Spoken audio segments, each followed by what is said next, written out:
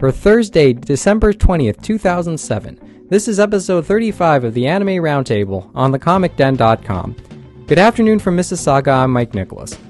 On the show today, we'll come back to the topic of open letters, as the man who touched off the Savakis open letter makes a response of his own. In the bullets, we'll talk about Del Rey meeting X-Men, My Santa delaying Christmas plans, and other news from the New York Anime Festival. It's the real 2007 finale, and it's coming up next.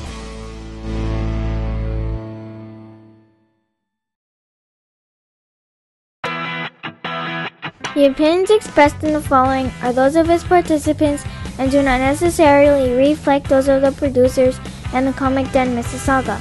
Also, the following contains mature material and mild language which may not be suitable for all audiences. Discretion is advised. So through the years I always talk about the little problems I have with staplers at work. Yeah. So let me tell you the latest run-in I had with a stapler a couple days ago at work. Okay? All the staplers at my workplace are kind of messed up right now, where the springs come off, so it's kind of unstable. You can't really, if you have to reload it, you can't just open it up. You have to actually grab it and stuff. Yeah. And I had a stapler that I thought was empty, so I tried to reload it. I had to grab it, and then turns out it wasn't really empty. The end result is that I stapled my thumb in two places. Yeah.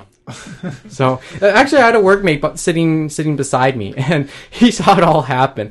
He actually pressed down on it, and then I drove a staple into my thumb. I've had fingers stapled. He saw my facial expression, and I didn't scream or anything, but I just quickly walked off, saying, "Can you finish loading that for me?"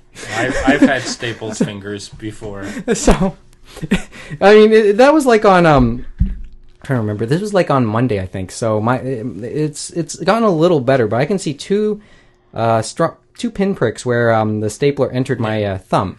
Yeah, I've been there. So if you guys are keeping score, and I know it, and Terry and Anthony have been known to in the past, it's Staplers 3, Mike nothing. How about the wall? How about this wall that I've heard about before too? I think it's been long repaired. Anyway, The thing is, I found it pretty funny too, and painful, but yeah. I found it pretty funny.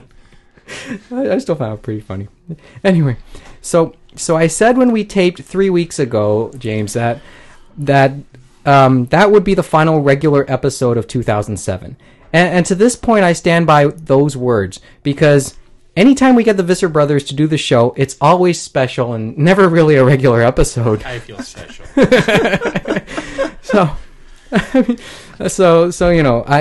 This is the real 2007 finale, at least in terms of shows. The Roundtable is once again gathered in the old quarters of Streetsville in Mississauga, overlooking the train tracks. So going once around, yours truly, Mike Nicholas, industry observer James Austin, and the Visser brothers, Terry and Anthony, owners and operators of the Comic Den Mississauga and thecomicden.com, on which you're privileged now to listen to this show. I don't know, where do we... it's been 3 weeks. It'll be a cleaner episode without the hentai connoisseur. Yeah, without yeah, this is... Yeah, a little less... Without the hentai connoisseur, Yeah, without a... I wonder how Adam's doing at work. Survived to this point. Yeah, actually, I've been reading, a few comments on the show, and some people have been mentioning the episodes lately have been scary. Probably, and I think they coincide with Adam's first appearance on the show. I think I mentioned that, didn't I? So, this is our first, it's interesting that Adam's not doing the show, so I guess to those who This might even be work safe. This might be even... Is anything work safe? I wonder in this day and age. Yeah, it's going to be a pretty generic episode, though. I mean, I don't think there'll be anything really special, because all of it's coming from industry stuff over the last couple of weeks, or stuff we've watched or heard, or news we've heard over the last little bit. So there's nothing going to be overly, challenging, I guess, to any of us. But I love how you just contradicted yourself right there when you first started saying this is going to be so special, and now you just... Oh, yeah. Well, I'm sorry, I just noticed that. It's certainly going to be different from the episodes as of late. I guess that's the best way to put it. Okay, so let's see. 3 items. I guess in terms of our watching and reading. I said a lot about Kodocha, so I finished that in a couple weeks ago. I mean, I've been doing an anime frenzy myself. Huh? It's like it so screams Marmalade Boy with the way the pacing went. I mean, right down to the fact that the main guy character goes to America, like at the end, for a significant period of time. I mean, the two, like, it's been known that the two artists have a habit of influencing each other, and they did a good job of that, actually. So, but that was, like, as I said it back then when I was reading a couple of weeks ago. Oh, thanks. Galcan Alice, okay. Yeah, the new big title from Tokyo Pop that everyone's talking about. We'll talk about the art this one later. style. I know. It has a lot in common with Kodocha. Oh, really? Just look at the art style. Maybe that's part of. Supposedly it's very I know there was a popular. third person in that trio. I guess Say the title so the audience will know what we're talking about. Galcan Alice. And The main character is just like the main character in Kodocha. Yeah. And It's she's just like got a this- classmate who's the troublemaker of the class, who's this quiet guy, and it's a lot of similarities. It's just the art style is you'd swear it's from the same artist. At times. Yeah, maybe they're part of the same trio. I mean, I remember there's like they always mention that the artist and Obama is friends with the artist who did Marmalade Bar. I think her name is Watase, and then this woman here, and then there's a third person in that group, and her name's Higuchi. Maybe they're all the same. Maybe they're in. It's all the. Like maybe this is the third person in that trio. I don't know. Oh, it might have nothing to do with it. Just it has a Very similar. very much echoes of Kodocha. Yeah, so there's for those moving on because there's no Kodocha like available anywhere these days. Certainly not the manga since it's out of print. TV series, we went through that already. So there's that. Did you read the final Genji Ken? Did you guys read the final Genji? Yeah. Yep. What was your take on it? I mean, with the anime still airing, and let's face it, even though it's been picked up, the probably the worst kept secret in all of North American anime was the fact that Media Blasters had it and announced it at the at the New York Anime Fest. Yeah. I certainly would love more, but Yeah. the anime is certainly giving me that fix. The second season, I've Yeah, it's seen 9 done. episodes of Yeah, that. and let's face it, the fan sub, or whatever you want to call it now, I guess it's a bootleg. Digisub, I think. The Digi version, it's out there, so no use denying that. What was your take on the Genji Ken ending, though? Like, I mean, the manga ending. I mean, I Well, can the say ending a lot. as presented was nice. It was an interesting Yeah. ending. I like the way it ended, but Well, the only problem I have is that It it ended. ended. Yeah. It's kind of funny because what was and this? it sort of mirrored the beginning with everybody watching the one guy at the end Yeah.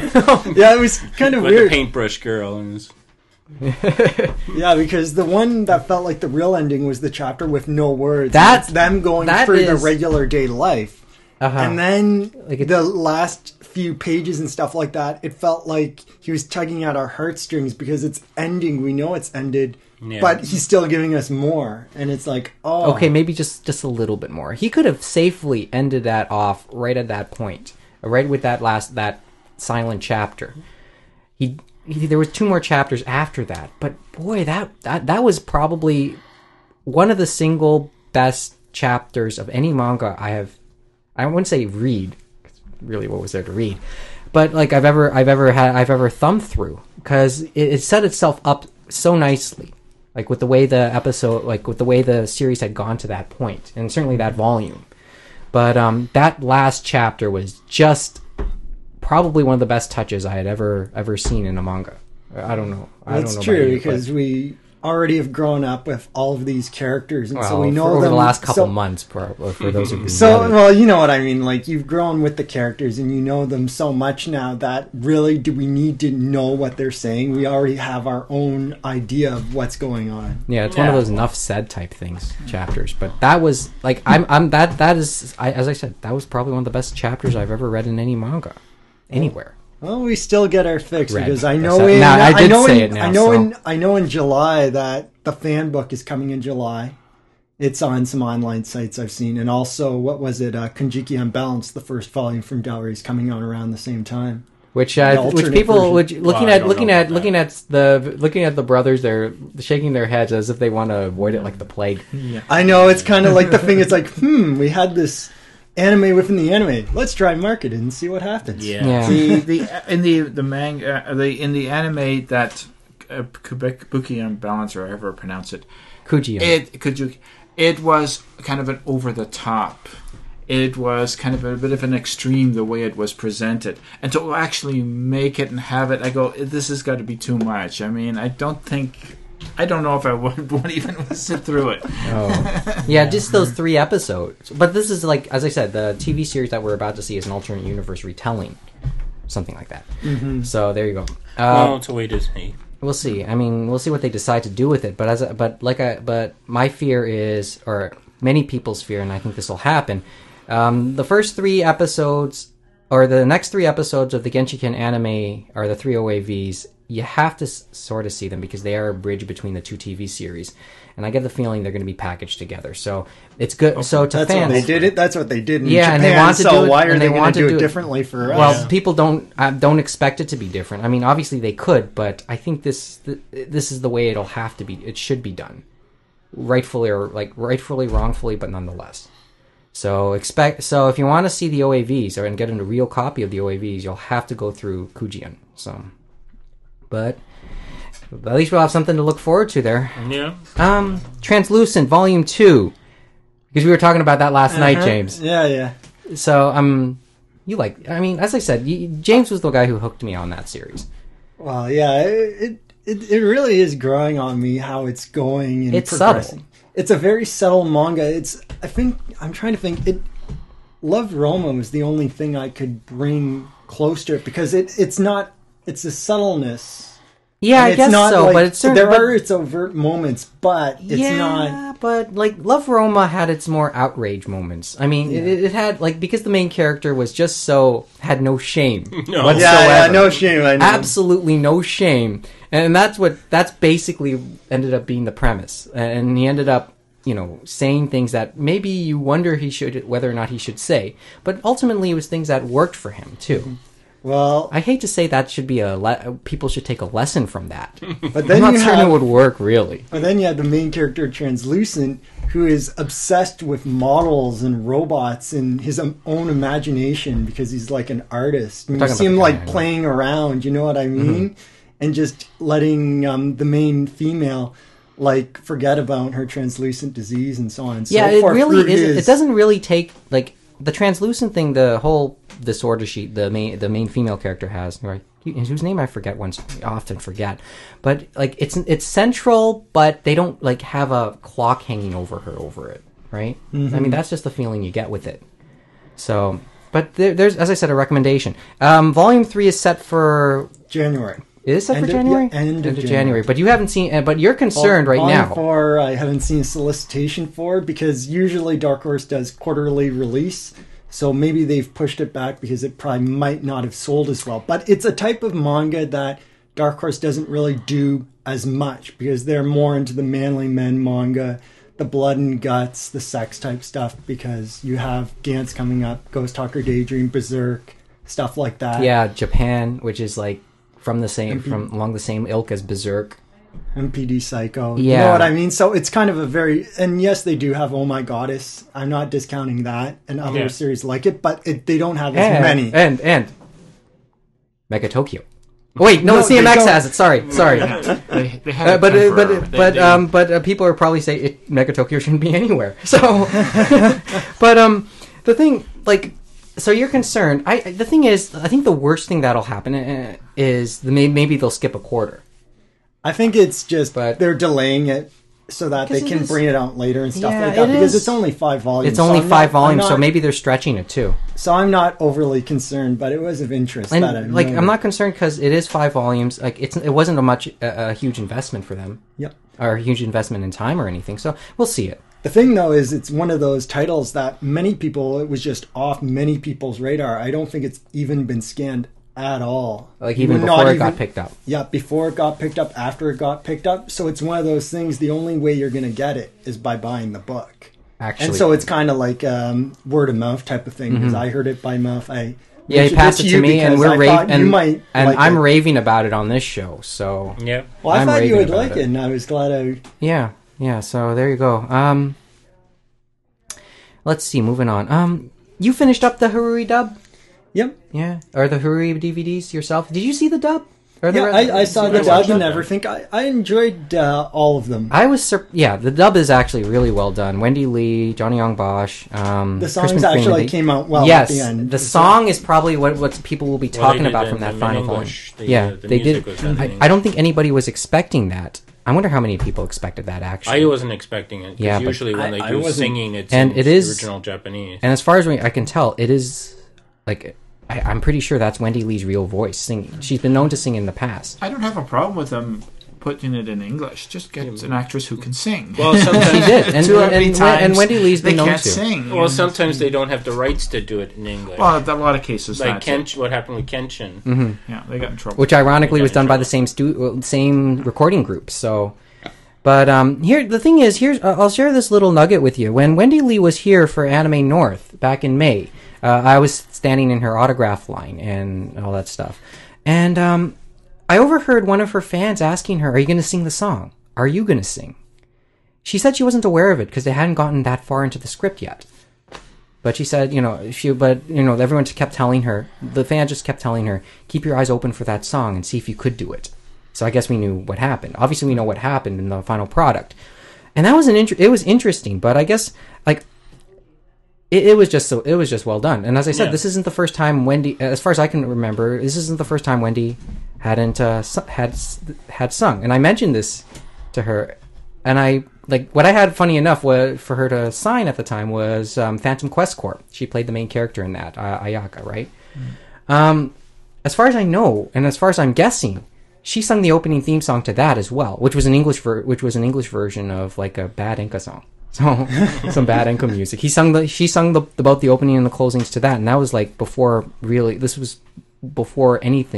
whole anime thing really started to take off, and really start to make it anywhere. Pioneers, they did redubbed a lot of the songs, songs, and in quite a few cases they used the original Japanese singers doing it. I don't think Rika Matsumoto knew English at the time. No, but there are a few of them they did get.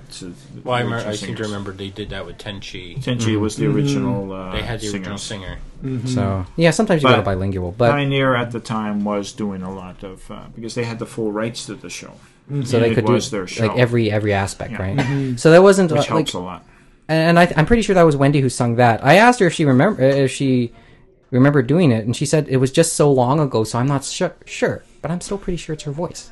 Mm-hmm. Anyway, so there's the Haruri dub. I'd mentioned watching the Azumi movie, the live action movie that was done by the same director as Versus. I don't know if you saw that, but there was this screening of it by the Canadian Japanese Society here in Toronto, and I actually went out to that. That was actually a lot of fun. But there's a live action Japanese movie recommendation. They always said about the director of this movie, whose name I forgot, but we'll put a link to it. He always said that when he went to film school, his influences weren't the Japanese samurai films. His influences were Western style films. So he was more of a fan of Highlander as opposed to Yojimbo. So he always incorporated that style in the movies he made. So he always incorporated that type of swordplay style into his movies. And then they were certainly much more pleasing to the eye, at least to the Western eye, when you watched them. So so there's a recommendation on Azumi. As I said, I'll put a link up to the series. Let's see, where do we stand on the timer here? 19 minutes? Only 19 minutes. Yeah, only 19 minutes. I sort of want to, as much as possible, avoid getting to this part, but maybe we still will. Anyone else? Actually, it was kind of funny, though. Speaking of, what was it, Haruhi, we have the announcement of the new series and stuff like that. Oh, yeah, I forgot. Because it was cryptic, but it sounds like it's going to be the same guy that's done, the director that did Second Raid, and then he picked up on Lucky Star and stuff like that. So he's going to do it, but it sounds like late 2008, early 2009. Or into 2009 when we'll see it? Depending, but of course, they've done this all the time, so who knows? Here's my question. It sounds like it'll be from the novel Disappearance of Haruhi Suzumiya. Which was novel number... Was it 4? I can't remember. I don't know.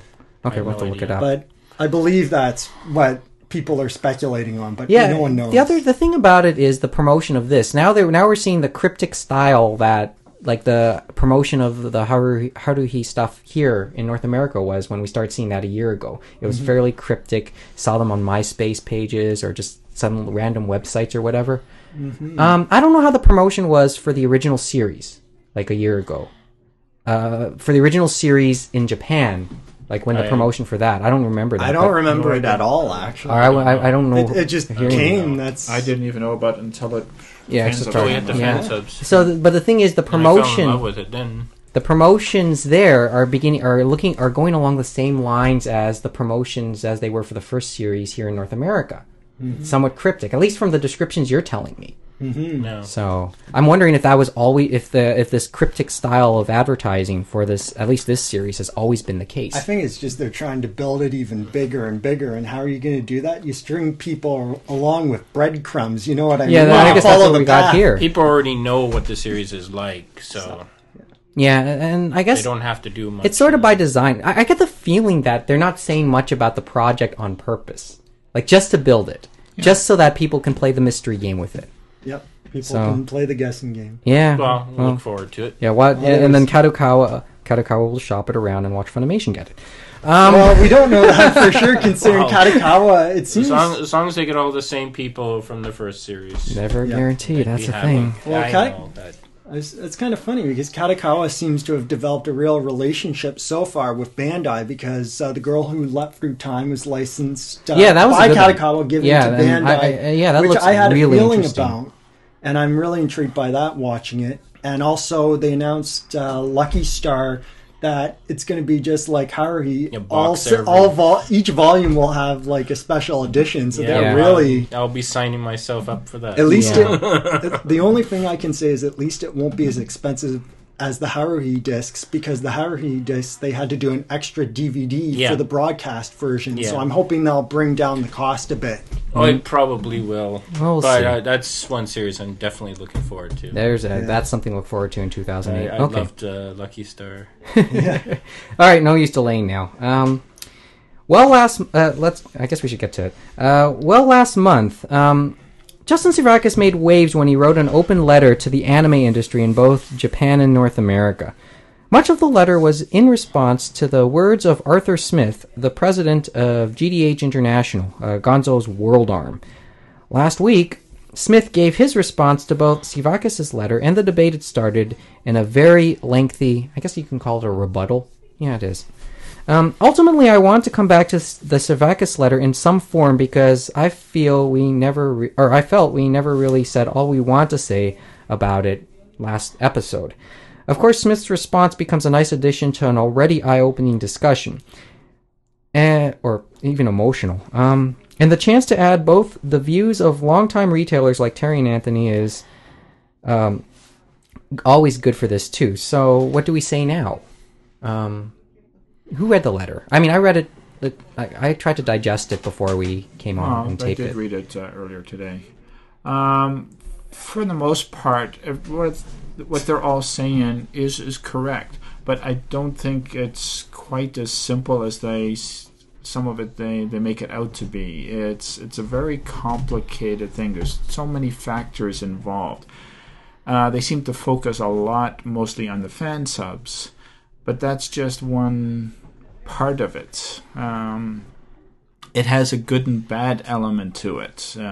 Which Smith regarded, actually. So, but I think the industry, not just the anime industry, but even the motion picture industry, they're all going on about the piracy and all that, and it seems almost like it's a great little scapegoat for them. If anything, they make any kind of bad business decision. Oh, it failed because of piracy. Oh, the sales aren't good. Oh, it's because of piracy. Oh, our stock's doing badly. Oh, it's because of piracy. It's become almost this great little scapegoat for them. So anything goes wrong, they right away pile it onto piracy. The thing is, Smith in his letter said, he mentions the trend. He mentions this trend and how it all seems to correlate with it. Oh, yeah. No, it's definitely had effect. We noticed it with our rentals. Our rentals were slowly dying. Not so much the sales, but the rentals definitely. We had people coming into the store with a bunch of friends. They'd go in through all the DVD cases. They'd find out which shows they wanted to see. mark them down, and then they'd go home to download it to watch instead of renting it. Yeah. But if they found something they liked, people were still buying it. Yeah. What it really hurt is mediocre series that were good enough to just watch but not to own, or series that were downright bad. They now knew it was bad and you couldn't sell it. But then most of the cases... You were holding up a DVD. We'll talk about that later, because that's a bullet. If it's something that was bad, most often doesn't get here. But it's the stuff that is watchable but nothing great. You got to see the fan sub. Well, I have no interest in getting it anymore. There was no point. Well, I wouldn't be buying the Melancholy and Now Lucky stuff. Yeah, if I didn't see the fan. As I said, it's a vicious circle about it. If you don't get the first viewing, then you... That's the one problem is we don't have that first viewing here in North America. Yeah, constantly pounded upon. But the thing is, he's not talking just North America. It's having bad effects in Japan as well, bad effects in Europe, which has nothing to do with fan subs, especially in Japan. I mean, if sales there are down, it can't be because of fan subs. No, they're not subbed. No, but it's the effect is worldwide, and it's not just anime. It's in live action. It's everything. The internet is changing things, and the companies have to change with it. Yeah, and I guess this is me being nitpicky because I've been accused of that a lot. Smith makes it sound like it's unique to the anime industry. I mean, that's not. It's not. It's not. This is, and even with he's the just going fan subs, or the copies, even in Japan, it was years ago, and New Type even was advertising for copies for people on the other part of Japan who didn't get the chance to see the show because it only aired in Tokyo. Video trading, that was huge, and it was quite common. Mm-hmm. It's just changed. You got to give the people what they want or what they would like to have at a reasonable price, reasonable time. Saying, okay, it costs so much money to do this, and we have all this lead time. But it doesn't matter. If the guy goes to Best Buy and sees, a TV season from Friends or whatever for $20, or he sees one disc of an anime for $30 with only 3 episodes on it, well, it's you're limited to how much you can spend. I mean, going and saying, well, this has to be more expensive. Well, that's fine. He only has $30 to spend. I'd rather buy a whole season. It's, I can understand the justification for it, why it's so expensive, but it doesn't change the fact you only have so much to spend. So that's obviously something's wrong. There's something has to be, so something now has to change. And the whole industry with the DVDs, the whole industry, it's down. DVDs is now a mature market. Everybody's got the players now. Everybody's got a collection. Well, when you first get your DVD player, you buy like crazy. So they sell. Oh yeah, this is part of the reality. Now everybody's already got a fair-sized collection. Well, now you're getting pickier. The more you mature, the pickier you get. The more limited you are for space or for funds. Yeah. There's so much coming out now. You have to be pickier. I'm far more cautious now of buying anything because you only have so much, and I only have so much room. Mm-hmm. And the other thing too is they kind of hurt themselves a little bit with this trend of expensive single discs, and then the last one comes out. Oh, here's a half-price box set.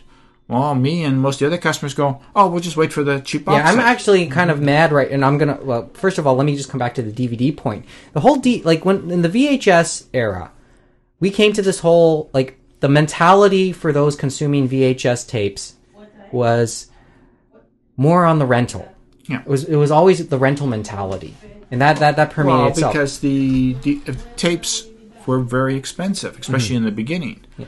And then they weren't. Yeah, I mean, for whatever reason. Yeah. And then as the DVDs came, they marketed themselves as something to own. Yeah. And so rentals waned. Mainly because of downloading, but because because of the marketing, the way they were sold to us, it was more of, you have to own this, something to keep, something to hold, put in your shelf. it was less a rental thing. It became less a rent. There was less of a rental culture when it came to DVDs. They're trying to sort of recapture that now in various new forms, whether it be Blockbuster Rogers here. They've always had DVDs, but you kind of see a next generation of it when you saw them with services like Zip or or Netflix or whatever. Mm-hmm. But that has only worked so much. Well, the Blockbusters and all the other video stores, they're all hurting. The rentals are down. Mm-hmm. Blockbuster is now doing a lot more online stuff. They're selling a lot more new. There's section now for used DVDs, and new DVDs is getting larger and larger in most Blockbusters because the rental market is slowly going. Yeah. But they don't help anything, too, is because they have high expectations. If something doesn't rent 100 times, well, they're not interested in it. So a lot of the odd stuff, which anime is very much a part of, they can't be bothered with because it's not going to make them the huge return. Yeah, and that's a big part. And also, with so much coming out, they don't have the room either. Mm-hmm. Yeah, just like manga and book space and shelf space there. I mean, this is all they could depend on video industry, or the video industry could have depended on the rentals. I mean, this is basically we're just rehashing it. And they can't anymore. But even going saying, well, it's all the fan subs out there. Well, look at something like Mega Tokyo. It's available for free on the net and has been since day one. Penny Arcade and all the others. Yet their books, the trade collections on paper, are selling extremely well. Mega Tokyo was always one of the best sellers of the manga type books. Mm-hmm. I mean, okay, if you want, okay, so let's go. All right, now people are going to say, big deal, that's anime and that's manga. Okay, let's try another example. Homestar Runner and the Strong Bad Emails. This is like popular web cartoon. They compile and they had this section where they had all these flash cartoons with one of its main characters, the bully character, constantly answering emails. And they compiled a lot of that onto DVDs. All those Strong Bad Emails. That's the character's name, Strong Bad Emails, and they compiled it into DVDs. Those have sold, I'd say to some satisfaction. Another example is Red vs. Blue, which is the guys taking the Halo game and manipulating to do basically a cartoon. Mm-hmm. They weren't readily available initially because they didn't have the clout to get into everywhere. But as far as I understand this, they sold fairly well. And it was something that was available on the net. That's where it started. Buzz. The newest DVDs are now even in the catalogs now that we can order. Now that number 5 is out. Yeah. So obviously they're doing well enough. They're now becoming much more mainstream. So what you have to do is develop a buzz. You have to have it buzz. You have to give people a reason to want a permanent copy. Most people will, if there's something they like, will want to have it. It's that collecting mentality. Mm-hmm. It's the wanting to physically have it. But you give them something decent. If you give them the exact same thing that's online, that's absolutely no different, no extra, same quality. Here we go. It's the worthless argument. It's not worth the trouble. Yeah. You got to give them that little bit more. But I think, again, with the fan subs, too, I don't understand why the fan subbers are making such high-quality stuff. This is supposed to be just for letting us see the show. Why does it have to be in high-definition quality? And because it's that thing of they want to be the one to give you that thing. They want to say, I did this. I did show X ego. With this, that, and the other thing. But then they're being really making themselves guilty of pirating.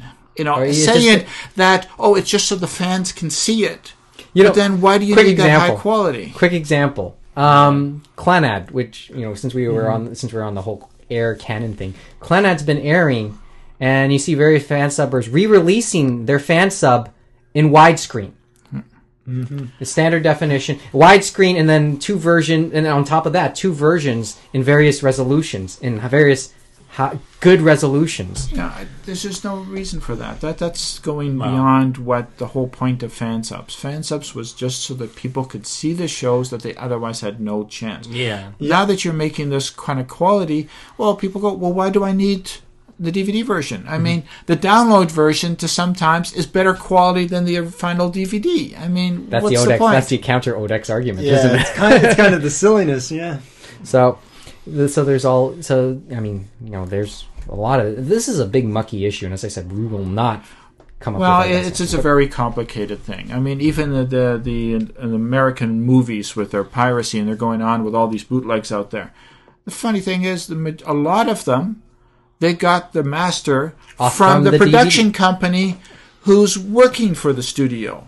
The studio isn't even keeping their own house in order. How did they expect to have something in order that's in the wild? Probably hit a big point because you harped on it quite a bit earlier. You guys harped on it quite a bit earlier.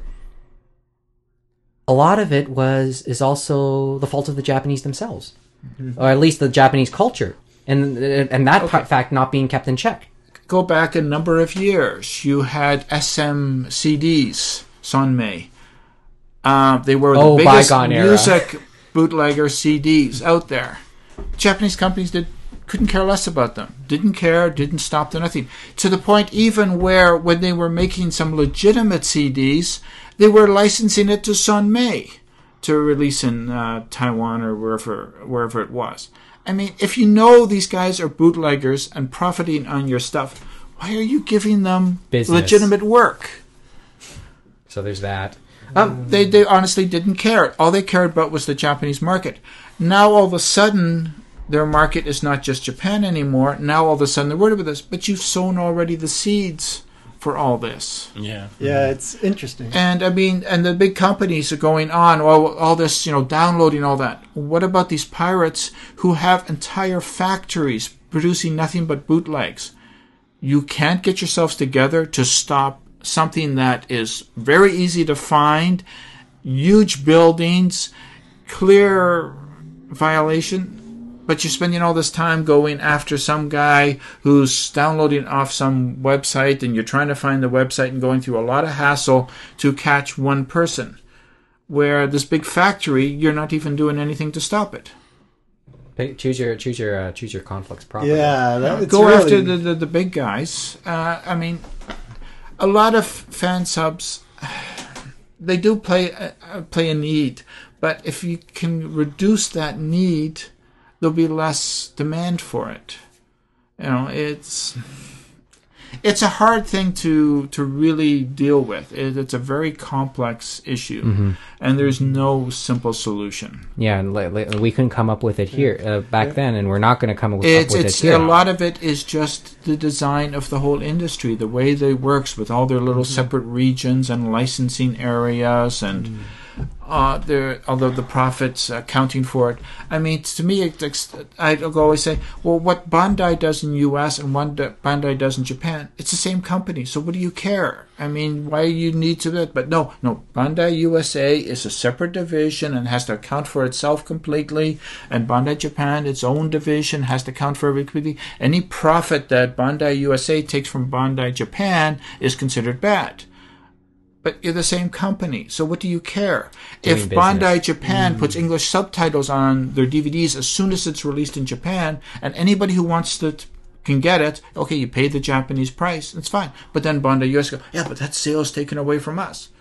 It's still Bandai. You're still making the money. It will reduce considerably a bit of the piracy because now the fans have got something they can already get.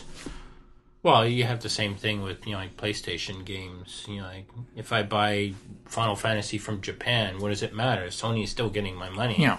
Well, that's the funny thing with the Final Fantasy. You got the international edition with English and Japanese tracks. Where's my Japanese actors? It's only sold in Japan. That seems kind of counterproductive. Of course, a lot of American people want it. Well, okay, now you have the problem is you have to get it. Well, it doesn't play on the players here.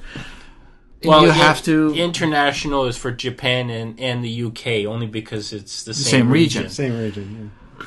But why? I mean, you're say pissing off your customer base. I mean. It's kind of silly. Customers aren't stupid, especially with everything on the internet. Yeah. Well, it's the same as we've got up here. The wholesale prices for the DVDs from Funimation and here in Canada is considerably higher than the States.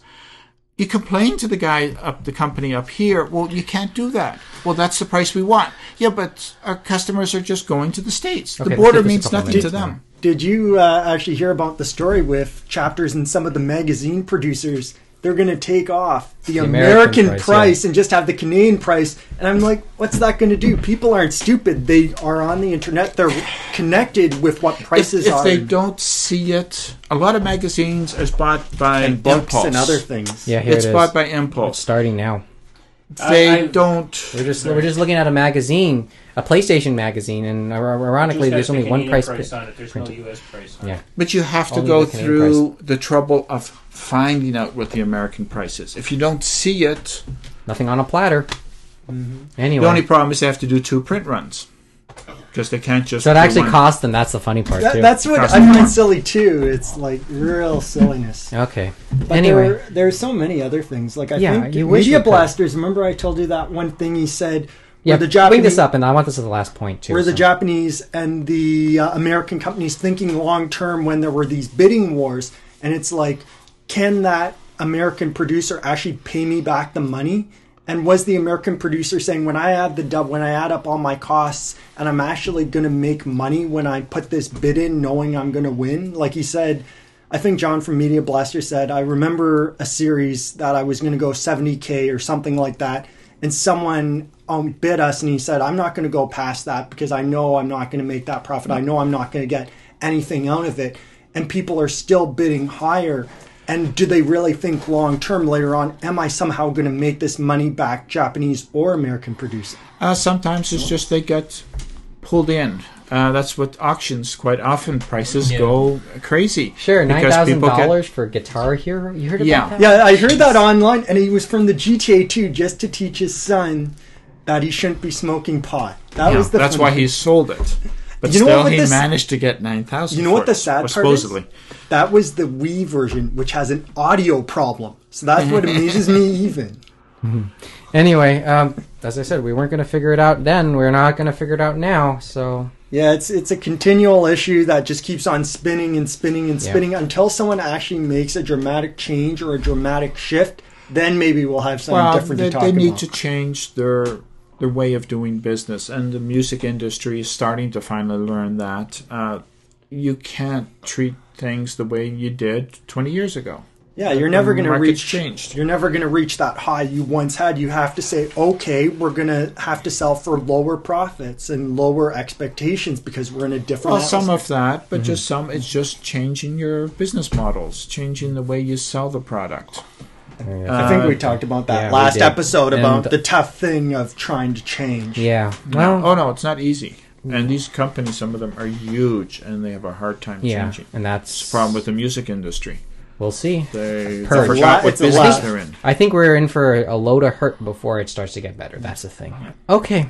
Let's take a quick break. When we come back, lock and load. Here come the bullets. Bang a bang. Yes, and we got probably as many as 5. We'll see if we can get through them in less than 15 minutes. It's the Anime Roundtable on thecomicden.com. So you want to hear people talk about Japanese cartoons? You know, anime. But you think the other anime podcasters just aren't nerdy enough? Sounds like you need to join forces with the Anime World Order. Where each week 3 self-proclaimed experts offer you reviews of titles both new and classic, news and commentary, rants, convention reports, interviews with fandom, and some hentai and yaoi for good measure. So search for anime in the iTunes Music Store. Or visit our website at animeworldorder.com. Anime World Order, revealing the truth about anime, one podcast at a time.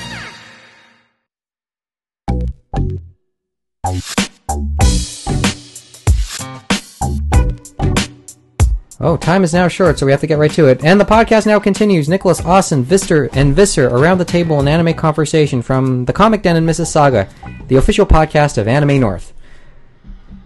Okay, lock and load. Here come the bullets. Bang a bang. Okay. Del Rey and Marvel doing a full-on X-Men and Wolverine manga. Yeah, the X-Men one is the shoujo one, and the Wolverine one is more and the shonen one. And I've seen some pics. Yeah, I did, and I actually have. And these are preliminary. Yeah. So it's the writers from Marvel and then the artist from Japan. I thought I had them, but I don't. Tried this already a few times. Yeah, that's the thing. It failed all the other. Yeah, times. I mean, most well known to us was when Kiya Asamiya drew X-Men. Well, he didn't write; he just drew. But we're talking styles too, so we're talking art styles. The Americans who were reading X-Men didn't like it, and the manga people didn't like it either. They maybe liked the art, but they didn't like, it didn't cross over. And the thing is, it's supposed to be, and the X-Men is supposed to be like a school comedy or some sort. Something like that. I don't know. It's supposed to be going towards more the manga fans, they say, but I just don't see it happening because we already know. We already have perception of what. And there are people very militant, and I hate to use that word, on both sides of the argument. A title that Marvel owned that wasn't as big. X-Men's too big, too well known. It's too much preconceived notions already involved. Too much. To do something so different for you. If you released it in Japan, you could probably get away with it more. But I don't know about here, where if they maybe picked some of their titles that were less known, less popular, and then did a version of it, that might have a better chance. But I think X-Men, X-Men and Wolverine. It might work, but we also by past experience, no. Ben Dunn's the manga verse, what they had with all the Marvel characters. Yeah, and it did okay, but it wasn't overall. Huge. It's still Well, the one that comes to mind right now, when Dark Horse did Star Wars years ago, about a decade ago almost. Yeah, but Star Wars and especially like New Hope, it worked. How though? The first what one did they do right? Like, I mean, I don't know. It just worked. When you read it, it's like, yeah, this works. I think maybe because Star Wars is a little bit more international, it's not so American. But again, Kiya Asamiya did episode 1, and it wasn't as good. No. Yeah, it has to be the right time and right property, because like Dark Horse also did a comic version of Dirty Pair.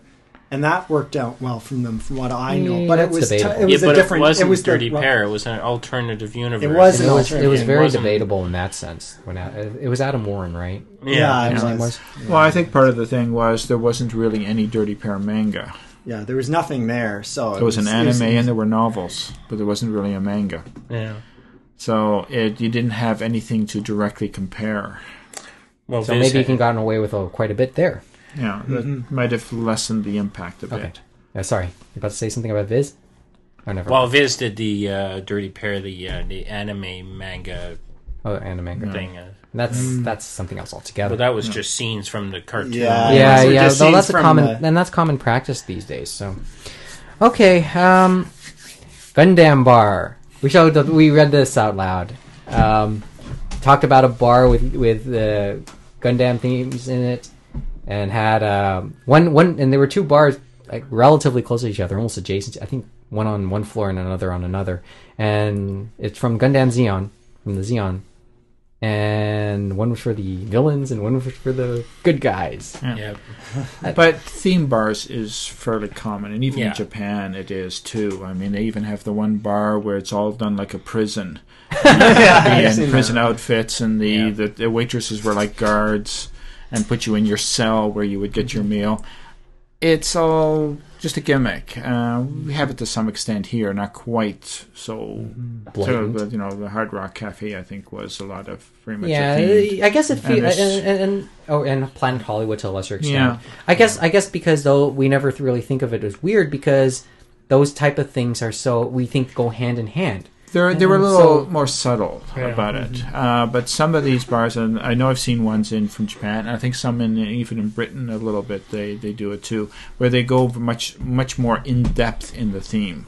The whole thing is set up on the theme. Like I said, the prison bar, it's all with bars, and you go into your cell. Cafe. It's a whole thing. Where if you go some of the theme bars here, okay, the menu is a little bit themed, and the names of the food or the drinks is a little bit themed, but it's about as far as they go. They don't set up the whole bar 100% based on that theme. Okay. Yeah. Well, I think there is maybe some, but it's not as common. Mm-hmm. I guess after the whole Maid Cafe thing we talked about months ago, over the last couple of months, And I know you said something about how everything devolved in that in the Maid Cafe here. Well, especially the website. the website. Yeah. Which was, supposedly it wasn't doing quite as well, and then the quality of the food went down and the service went down.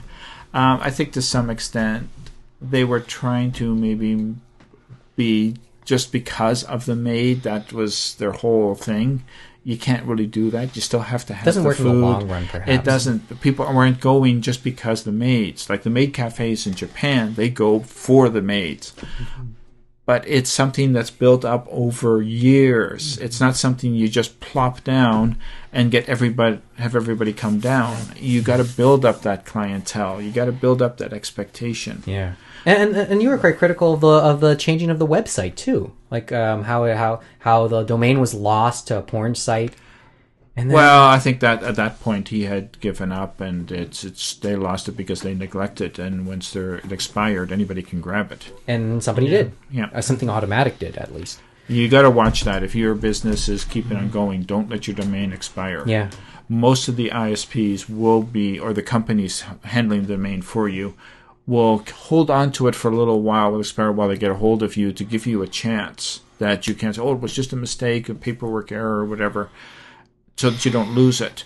But if you wait long enough, then it goes back into the pool, and then anybody can take it. And somebody did. Yeah. But he obviously didn't care at that time, so it was irrelevant to him. Yeah, I guess.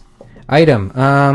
Busu Renkin. This was one of the announcements at the New York Anime Fest. Busu Renkin got picked up, or officially announced by Viz, the anime, and they announced that they'll release it in 2 mini box sets of 13 episodes at $50 a piece each box. Yeah. We talked about it earlier. I mean, this kind of they're trying to earlier. change the packaging. Well, it would be like Marmalade Boy was released in 5 sets. This will be now the difference though is sets. Those are longer series, and they're longer series. They've been doing box sets, but this is a 26-episode series, and they're doing it kind of like... They're just getting rid of the singles. Yeah. The real market for singles is not generally the consumer. Mm-hmm. It's the video stores. Mm-hmm. They don't want a box set that they have to try and break apart to put out, because you don't walk into a video store and say, I want to rent a DVD, pay my $3 or $4, and walk out with 26-episode box set. No video store can afford that.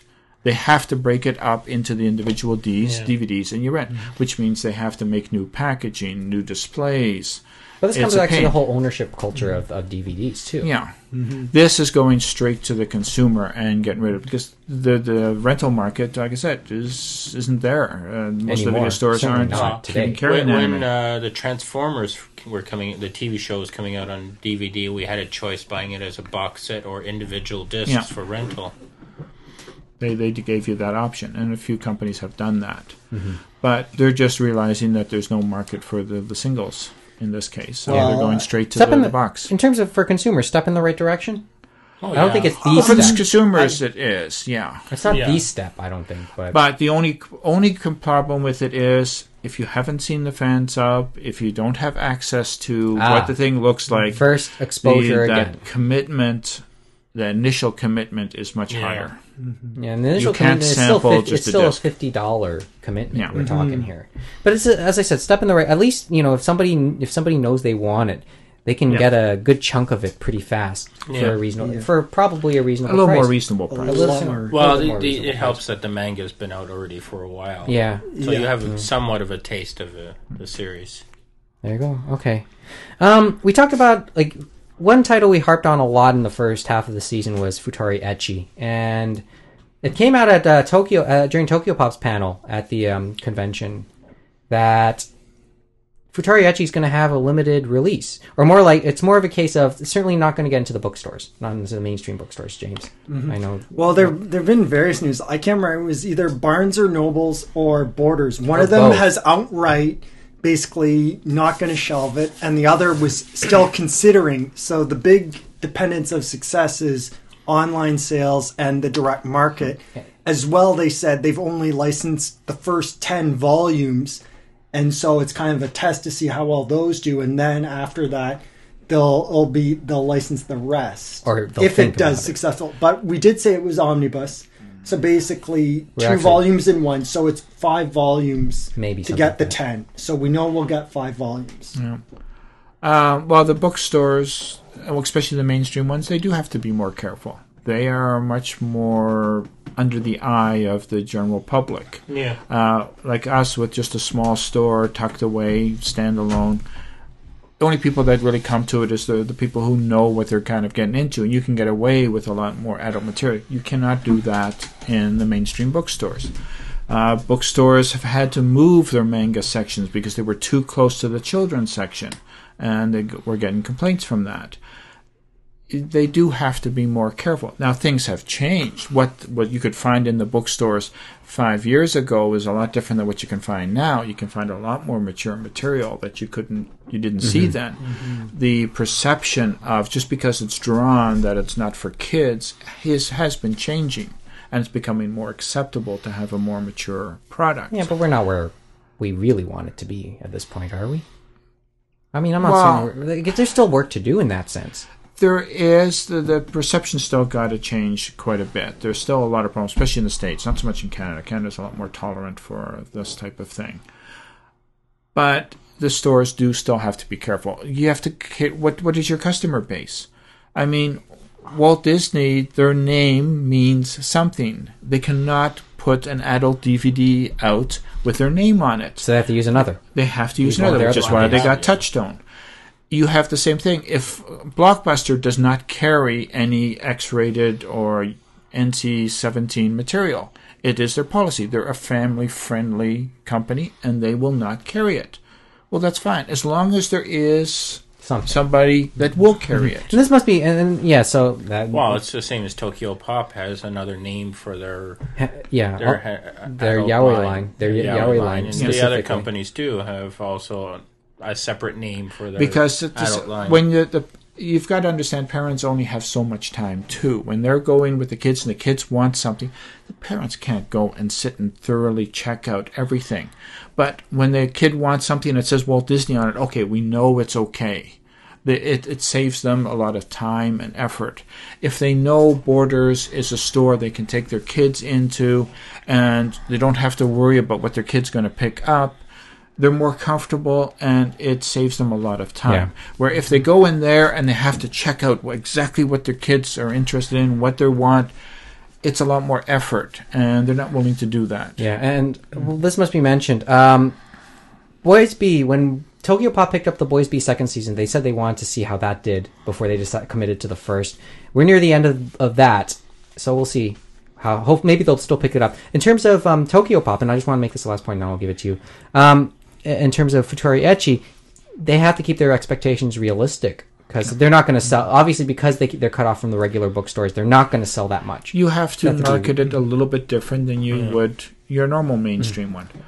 People want it; they'll still find it. Here you go. Yeah, I think I was just going to point out the same thing. And the other thing, though, is look at Battle Royale. That one didn't do well in the bookstores, but did well in the comic store market, and that's why they decided to release the Ultimate Editions based on that direct market. Mm-hmm. Yeah. So that's probably going to be more of where they go. And here, okay, let me give one thought for Futari Ecchi's promotion.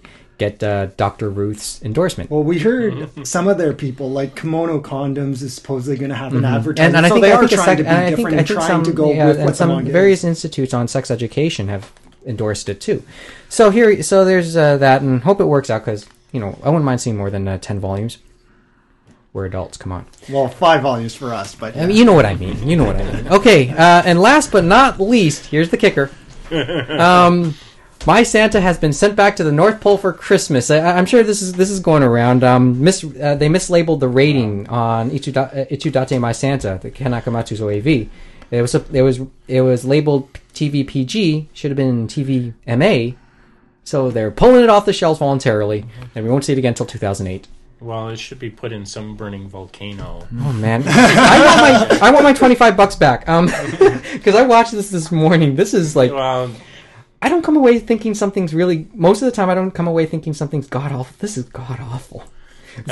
That's why when I saw the fan subs and then you ordered the disc, and it's like, why is he ordering the disc? By the way, were you asking? Are you sure you want to buy this? This is your last chance to cancel. I call this momentary lapse in judgment. You remember that conversation we had that a fan sub can, like, if it's a bad show, you can tell right away if it's a good show. You could throw this, and this is the punishment prize or the booby prize for whatever. There's contest we have. obviously somebody likes it. And there's probably a lot of people. This is probably thrown into like one of Funimation's you can tell deals. by the show too is that there's 2 episodes, and the second episode has a preview to the third episode. I don't think there is a third episode, and that's and maybe that's by design. It's a tease, and we're going to use the word tease in many ways to describe this. Well, the only selling point really is like who did it. Yeah, no one's complained, as they said, but they said they were trying to do the responsible thing. But the responsible thing also they could have done is probably get a sticker or something just to put over it. Yeah, probably, but I know why the rating was just send out stickers. Well, that only solves part of the problem. But anyway, your brother ordered this, right? It's not coming to this point. I have no idea. Well, the thing is, we don't know in Canada. We don't know in Canada what they. Let me know if he wants this one. I'll sell it below cost. Because remember, the Canadian ratings are different from the U.S. ratings that Funimation and ADV has. Like, for example, 14. TV 14 and MA are considered 14A in Canada. And on that note, if you look at the DVDs for some of them from Canada. And food for thought, because I brought a copy of, or I have my copy of Futari Ecchi, the anime. Someone said they were easily able to find this in Best Buy. So... Yeah, no, I've seen it floating around. This is 16. This is 16. I'm not so sure it should be... Well... Never mind. People can debate that all we want. And we don't have time to, I guess. Best Buy goes by what it says. If it says 16, that's within their... I'm not so sure it should or shouldn't... Well, it's not hardcore. It's not... the problem is that one rating there is a voluntary rating, or actually most of the ratings, other than the film industry ratings, are voluntary. It's the company themselves decides what the rating is. Yeah. Only in the film industry does the rating board decide. And we got into the politics of that, so... Yeah. A lot of it's voluntary. In Canada, it's a little bit different. Most videos do have to go through the rating board. This must be with the exception is if it's aired on TV. Then it just comes a whole different set of requirements, because the idea that it was broadcast on TV already means that it's not, doesn't need a high rating. Okay. So there you go. It's quirky here. Yeah, I know, it's weird. We can talk about that another time, but we don't have time. Futari Ecchi, 16. Well, kids, I was a little surprised, even when they said it was going to the Anime Works line. But if you've seen some of their kiddie line, there is stuff like that. Probably that is more vanilla. You know what I mean? Yeah, this is it could be a borderline one that you could go kind of one way or the other depending on the market you want to go for. I think they were debating it, and then they said they wanted to try and see what would happen. Because once they go to the 18, well, now you're putting it into a different market. Well, the problem is if it's not adult enough, then you get the complaints because, it's marked as 18. This isn't adult enough, and the customer base for 18 plus anime won't be happy. Well, we've had and this is last point. Tapes that were rated 18, but when they became on DVD, they were rated 16. A lot of it had to do with the time because things changed. Yeah. Mind you, we've had dubs be one rating and subtitles be another rating. The subtitle version, because one was a little more adult than the other, just by the dialogue. I don't. Maybe mercifully, nothing will become of this in any form. It's a low key under their radar to some extent. Yeah, I don't think anything will come of it, and maybe just as well. Anyway, got to take the break because we're running out of time. Back with final insults in a couple seconds. It's the Anime Roundtable on thecomicden.com.